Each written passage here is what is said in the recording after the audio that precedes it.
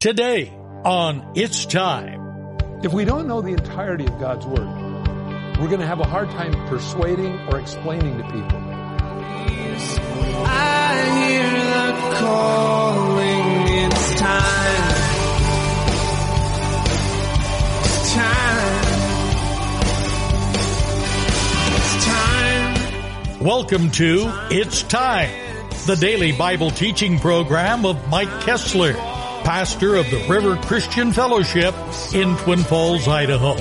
Today, we're going verse by verse through the New Testament book of Acts. So follow along as we join Pastor Mike. It's time these wounds to heal.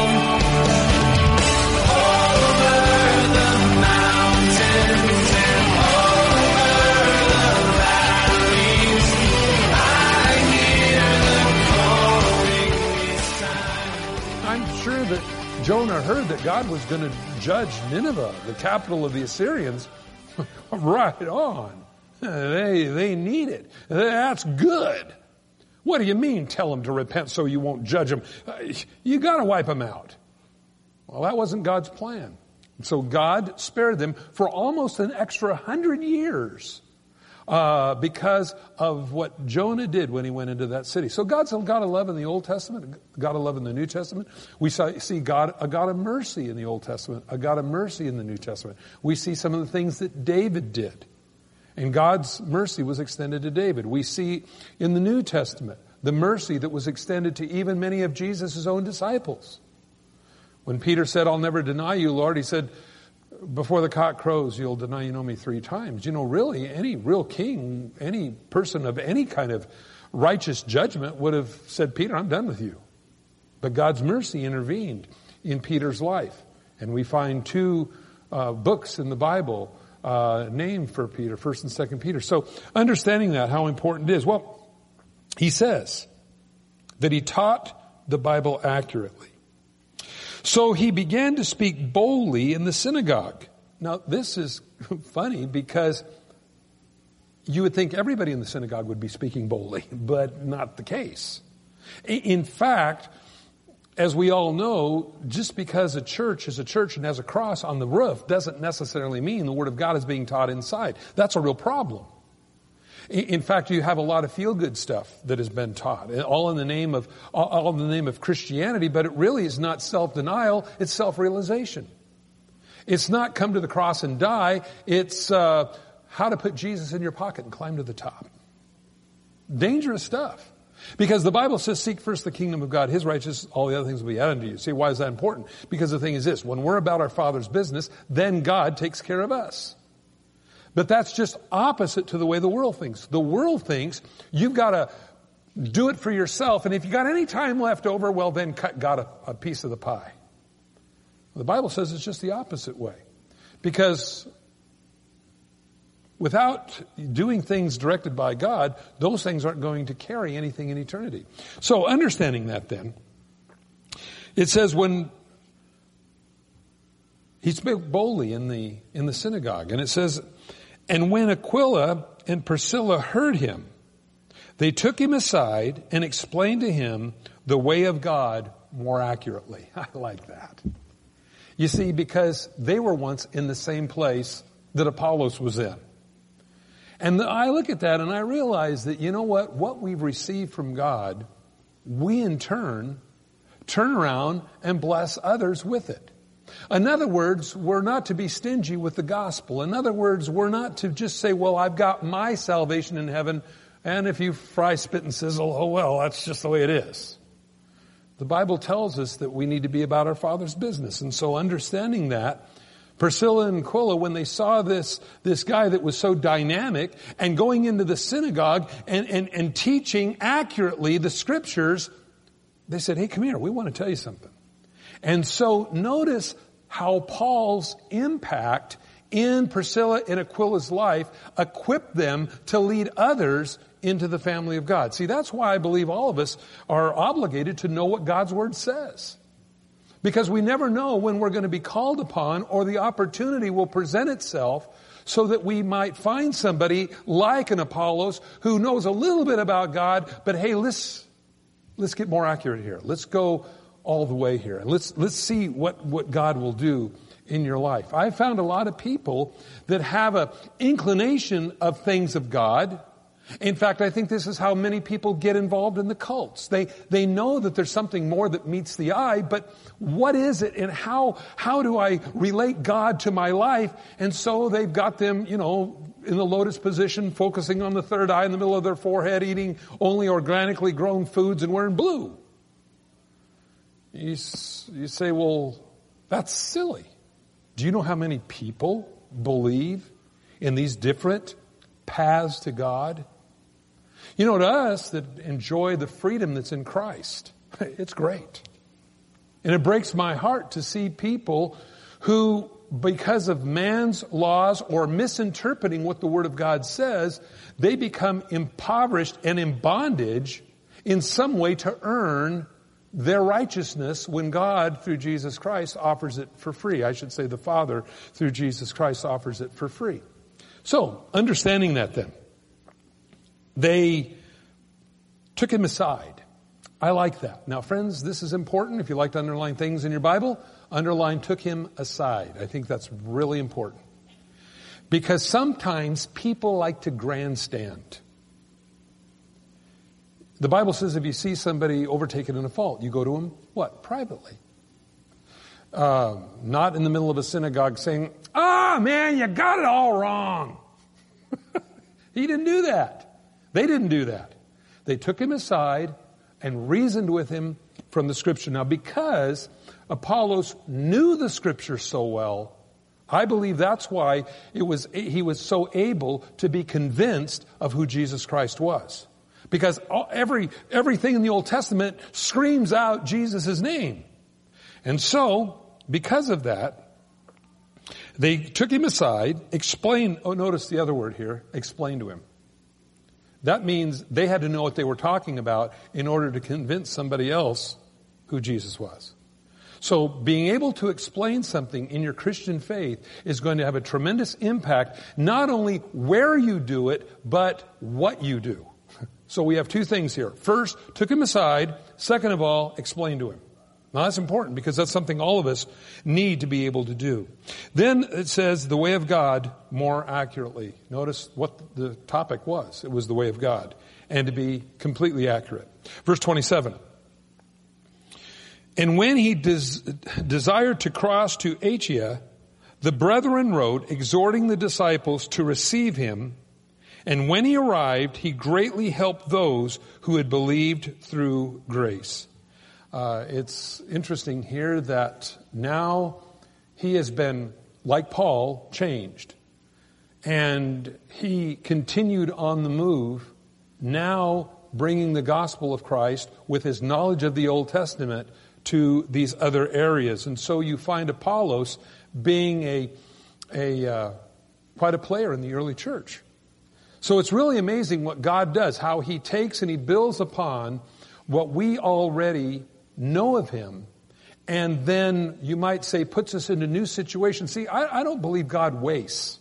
I believe that when God makes an investment in you and me, he intends on using us for his kingdom, and those gifts of the Spirit that he's given you and the abilities that you have, God uses those to further his kingdom. And so notice it says, then he went out, he crossed over to Achaia. Then the brethren wrote, exhorting the disciples to receive him. When he arrived, he greatly helped those who had believed through grace. Verse 28, for he vigorously refuted the Jews, publicly showing from the Scriptures that Jesus is the Christ. This is the same issue, you might say, that Paul had.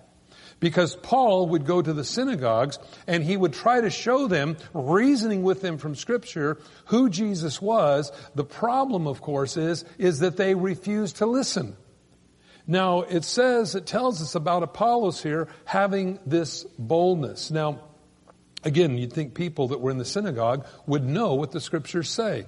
But unfortunately, they didn't. And I'm sure as perhaps Priscilla and Aquila and those that showed Paul and the others as well, Apollos, Isaiah chapter 53, he was bruised for our transgressions, he was wounded for our iniquities, and upon him the Father laid all of our sins. You look at that and there's no way around the understanding that Jesus Christ is God. And yet it's funny that they will still continue, even to this day, to refute that. And I'm amazed when you talk to people with different ideology backgrounds and different faiths and all this type of thing, how hard it is for sometimes people to come to a saving knowledge of who Christ is. I think it's funny that oftentimes when people have not spent any time really reading God's Word, how they can become so polarized on different topics. We had one of those questions today that I thought was really important. The question was, well, does a person have the Holy Spirit when they get saved? And the answer is maybe. No. The answer is yes. Well, no, maybe the answer is no. What do you mean? Well, here's the thing. They all gathered in the upper room, Acts chapter 2. We know that Jesus had breathed on the disciples to receive the Spirit. Some people believe actually that was where they came to the full understanding that Jesus was who he said he was, and you might say at that moment they were born again. Or maybe they had just really received the Holy Spirit right there, and the outpouring of the Holy Spirit where the cloven tongues of fire appeared on the disciples in that room and above their heads, that was where the Holy Spirit fell upon everybody, over 120 in that upper room that time. And that's where the whole town came running together as they heard the sound of a rushing mighty wind, because the Holy Spirit had come upon them and they heard him speaking in other tongues. Well, that's really, really amazing how God does that. Now, that's a place where they were believers, or they would have never been in the upper room in the first place. And we find the Holy Spirit then came upon them and they were empowered. So when the fella today asked the question, are we Spirit-filled, or maybe I say, do we get the Holy Spirit when we believe? I believe it's impossible to know who Jesus Christ is apart from the Holy Spirit. It's the Holy Spirit that draws us. Yes, we have to have the Holy Spirit in order to believe. But then the Bible seems to indicate there's an empowering of the Holy Spirit. This is what happened in my own life. I spent many years as a believer. I knew who Christ was. And for me to stand up or tell anybody about Christ, I would hate to do that because I just didn't have it within me to do that. And I remember that the particular church I went to did not believe in the work of the Holy Spirit. You might say the second work of the Holy Spirit. The first work is to get saved. But the empowering, the Acts chapter 2 experience, our church didn't believe in it. And I remember I went and visited another church, and this pastor said, if you've been shy and you can't really share your faith and you feel like you stand on your tongue, I want you to come up here. We're going to pray that you receive the Holy Spirit. Okay. And so I went up, just like we always offer people at the end of every service here. If you need prayer, come up forward. And I went up forward, and this man laid his hands on me and prayed for me that I'd receive the Holy Spirit. Now, I didn't fall down. I didn't vibrate. I didn't glow in the dark. But you know what? From that time forward, I noticed it was within about a week, I started noticing that I wasn't scared to tell people about Jesus anymore. In fact, it was kind of neat. And in fact, if they got mad at me for doing it, I kind of thought, wow, this is really real. Because if it wasn't real, they wouldn't get mad. If I walked up and said, Mickey Mouse has rubber ears, they would look at it and go, you're kind of crazy. But they wouldn't get mad at you. But you walk up and say, if you don't receive Jesus Christ as your Lord and Savior, you're not going to make it. And you see the reaction, you go, whoa, this is cool. And some of them go, really? And they'll pray with you, and they come into the kingdom of God. And you know what that does? That's like throwing gasoline on a fire. Because that inspires you, and you go, hey, who else around here can I see and tell about the Lord? That's one of the things that was really fun a long time ago. Now, they used to cruise the Boulevard out here in a major way, okay? And I don't know if you grew up in Twin Falls, but everybody'd go out, sit on the hoods of their car. Don't do that now. But anyway, back when they made cars out of steel, I don't know what they're made out of now, but don't sit on the hood of your car. Anyway. And I just walk up and down the cruise. I didn't have a big old Bible in my hand, but I would do that, and I just go up and say, hey, what you doing? And, oh man, we're just hanging out. Where are you from? Well, I'm from here. Where are you from? And I just moved up from California, and I said, I'm from California. That's my van over there. And a van from California, a guy with long hair, you got to have drugs. What do you got? And I said, I got good stuff. They go, really? And I would share Jesus with them. I said, that stuff will all fry, spit, and sizzle. But Jesus, and I remember these people started getting saved. They looked right like off the album cover of ZZ Top. And they would come and get saved.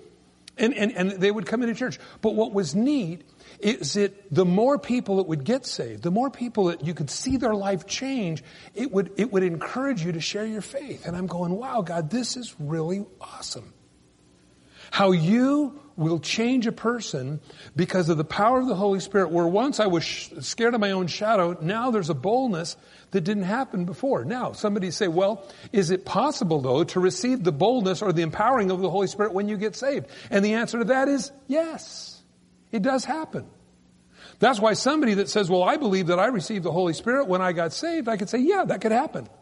Remember Peter was preaching to the Gentiles? Now, none of them had believed. They just wanted him to come over, and Cornelius wanted him to come to his house, and he got all of his worldly friends together and said, okay, tell us about Jesus. And Peter's preaching a sermon, and right in the middle of the sermon, the Holy Spirit falls on the Gentiles, and they begin to pray with them. I can just see them all. Peter saying about how Jesus died on the cross. Yeah, right on. Yeah, good stuff. Yeah. All of a sudden, they all start speaking in another tongue. Interrupted Peter's sermon. But that was okay. Because what happened there was a dynamic outpouring of the Holy Spirit. In fact, it was so dynamic that at that point, Peter and the others realized that Gentiles could be saved. We're about halfway through the book of Acts when that event happens. That's how narrow-minded the Jewish people were, even the Christians who were called by the name of Christ were. So you say, why is that important? Well, simply this. If we don't know the entirety of God's Word, we're going to have a hard time persuading or explaining to people. We can become polarized and say, well, there is no Holy Spirit. Once you're saved, that's all you get, which is not scriptural. Or that, well, you know, you have to have a second work of the Holy Spirit in your life, like Acts chapter 2. But then we find exclusions to that, like where the disciples, Peter was preaching to the Gentiles and they all got filled at one time. You say, why is that important? It gives us balance and it allows us to reason from Scripture. See, I found a lot of times that people would not have a lot of times the denominational, you might say, inner fighting if they simply went to the Word of God. And when you know the Word of God, that's going to protect you and keep your heart from getting into trouble in these different ways. And so it says that Apollos then went with boldness to the Gentiles. And the guy was bold before. This guy had a dynamicness about him. And we do find in the Old Testament at different times, and the Bible says at sundry times the Holy Spirit moved upon certain people of the Old Testament. And so we see the Noahs and we see the Jonahs and we see these different people that God used in a great way, but it wasn't generally for everybody. But after the Holy Spirit came in Acts chapter 2, the Holy Spirit's power was for everyone. And that, friends, is what makes the difference. And so you can see Apollos, knowing what he knew about the Word of God before he was Spirit-filled, now, from at least what we're gathering here, this guy, super bold, now going in and reasoning with the Jews. Amazing, the power of what God will do. So here's the bottom line. If you've been born again, great. You've had the Holy Spirit reveal to you your need for God. I've had people say to me, oh, you know what? If I could just hear God's voice, that would mean so much to me. Well, let me tell you this. If you're born again here tonight, you heard God's voice. Now, it's in different ways. But you heard the message that Jesus died on the cross for your sins and that you could be saved and you could have a place with Him in heaven forever. And there's a little voice inside of you that said, this is for you. This is for you. That was God. Now, it might just be, this is the real thing. I don't know how God's voice came to you, but you knew that what the message was true, and that's only by the Holy Spirit that could happen. Is it possible to get that boldness at that point? I believe it is, friends. Again, it happened for some of the Gentiles. But, I wasn't going to go this far, but let's go ahead and look at something, since we're here. Okay? Let's go to 19:1. And it happened while Apollos was at Corinth, that Paul, having passed through the upper regions, came to Ephesus, and finding some disciples, he said to them, did you receive the Holy Spirit when you believed?